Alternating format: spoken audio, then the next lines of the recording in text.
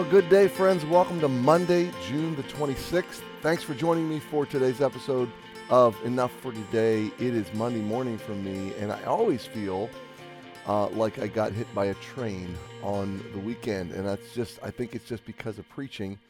And we had a great day yesterday at Emmanuel. We welcomed new families into our church.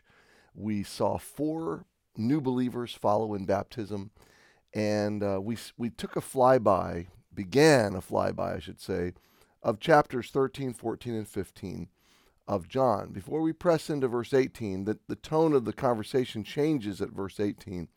I really felt like the Lord wanted me to go back and review some of the things we've talked about and look at them differently and maybe linger a little more on these truths. I started to regret that last night. I hope I didn't make a bad decision. But I hope that if you catch the message, if you already caught it or if you don't, that you will, and that you will be caught up in the wonder and the beauty as I was reconsidering these things. Part of the reason I'm repeating them is because Jesus repeats them, and I really want, these are our kind of like our marching orders. You know, these are our life, these are the directions for life from Jesus and also his instructions for the best outcomes, the greatest fruit, the greatest joy, the greatest flourishing. So if you want a life of purpose and provision and joy and significance and meaning, if you want to experience love and be a loving person, it's all bound up in John 13, 14, and 15. And I've just been riveted by it. Well, today we are in Psalm 80, which ties into John 15 so beautifully, as we've been talking about in recent days, the parallel of the abiding life, the failed vine, the failed vineyard of Israel, Jacob, and the true vine, Jesus the fulfillment. And Psalm 80 shows us how the Bible works in an amazing way. So this psalm, written hundreds of years before Jesus, and we've already talked about the historical placement of this psalm and the contextual events happening around the destruction of Israel in the shadow of the promises of God, which seems so paradoxical, so antithetical. What God promised he was going to do this mighty work through Israel, and now Israel's been devastated. The psalmist is grieving and mourning and sorrowing and interceding and asking God why and how long, and it doesn't make sense. And we come down to verse 17, and we're going to wrap up this psalm in the next, if not today, then today and tomorrow. And he's been rehearsing the vineyard that thy right, verse 15, the vineyard which thy right hand had planted, the branch thou madest strong for thyself. It's burned with fire, it's cut down. They perish at the rebuke of thy countenance. So God's done this seemingly destructive work in Israel. What about his promises? What about his presence? What about, we are his people? What about all these things?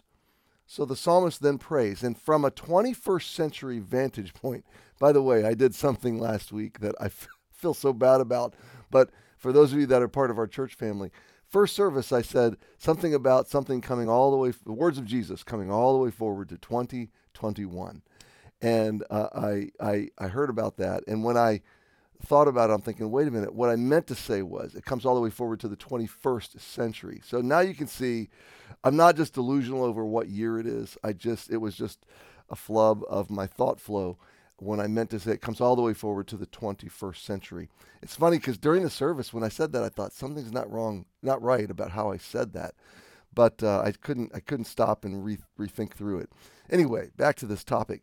From a 21st century vantage point, we can see the connections, not only between Psalm 80 and John 15, but even more importantly, the purposes of God that were laid out and rehearsed and interceded for and requested and prayed over in Psalm 80 are now expanded and coming true in John 15. So let's keep reading.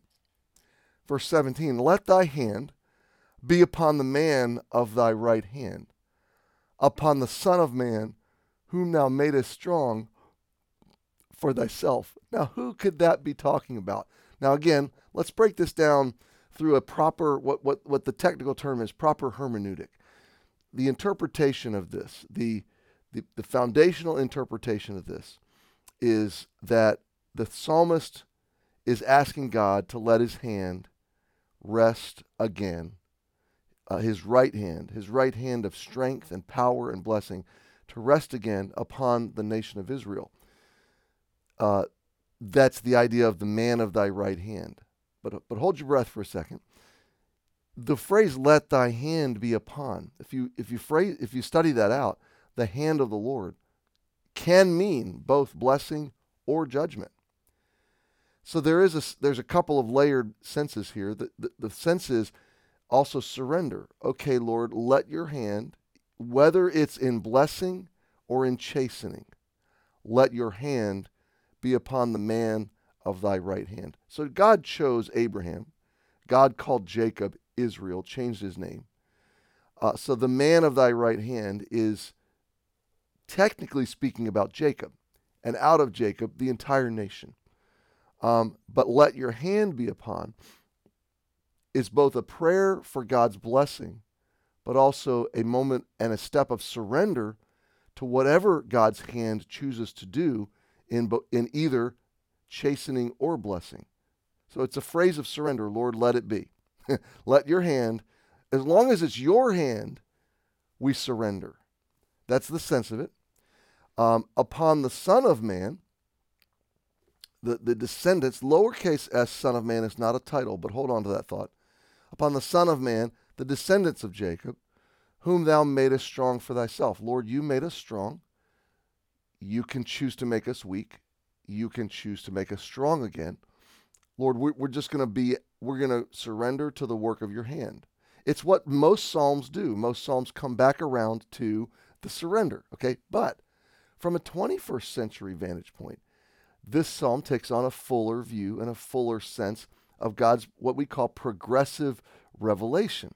So this psalmist only had access to up to that point in the history of God's dealings. Well, we've got several thousand years now added to the story that we can look back and we can see, how did God answer this prayer? How did God let his hand be upon the man of his right hand? Well, first of all, the man of thy right hand could have also been referring to a king, a leader, a savior. And as we know, the heart of God throughout the Old Testament promises a savior. It's very likely that the psalmist is saying, Lord, send us that Messiah. Send us that savior, that intervening mediator who's going to deliver us and restore us and strengthen us. God, let your hand be upon that man that you've chosen, that man of thy right hand, and upon the Son of Man. Now, this is interesting. Son of Man often refers to just the descendants of mankind. But in Daniel, the word Son of Man is a title. And it's the title of the Messiah, the Savior, the King. And amazingly, this psalm was probably written before Daniel, but Jesus himself, when he came, claimed that title, the Son of Man. So any New Testament Jewish person, any follower of Jesus, anybody hearing Jesus, frankly, when he called himself the Son of Man, would immediately have traced their ideas back to, first of all, Daniel, the Savior, the reigning, ruling Messiah who's going to be the Son of Man. But then secondly, a passage like Psalm 80, who that rehearses the idea that a Son of Man is needed for the nation to be made strong again and for salvation to come. One more thought about the foreshadowing here, really the prophecy.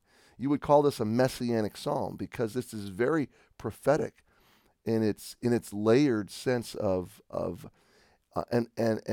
meaning. Okay, let thy hand be upon.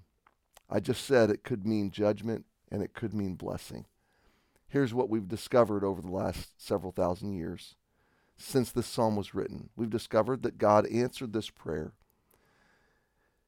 He put his hand in judgment on the man of his right hand, Jesus, upon the Son of Man. He then made him strong for himself. He allowed him and gave him he resurrected. He conquered death. So a hand in judgment, resurrection, strong for thyself, the Son of Man. Why? so that he can put his hand on you and me in blessing. Jesus bore the hand of judgment so we can rest in salvation under the hand of grace and mercy and blessing and provision. And it is beautiful. So these are wonderful things to think about on a Monday. I think this is a great start to a new week. You are under the hand of God's blessing today because Jesus went under the hand of judgment. So think about these things. Happy Monday. We'll pick it up here tomorrow, probably finish out the psalm. Have a great day.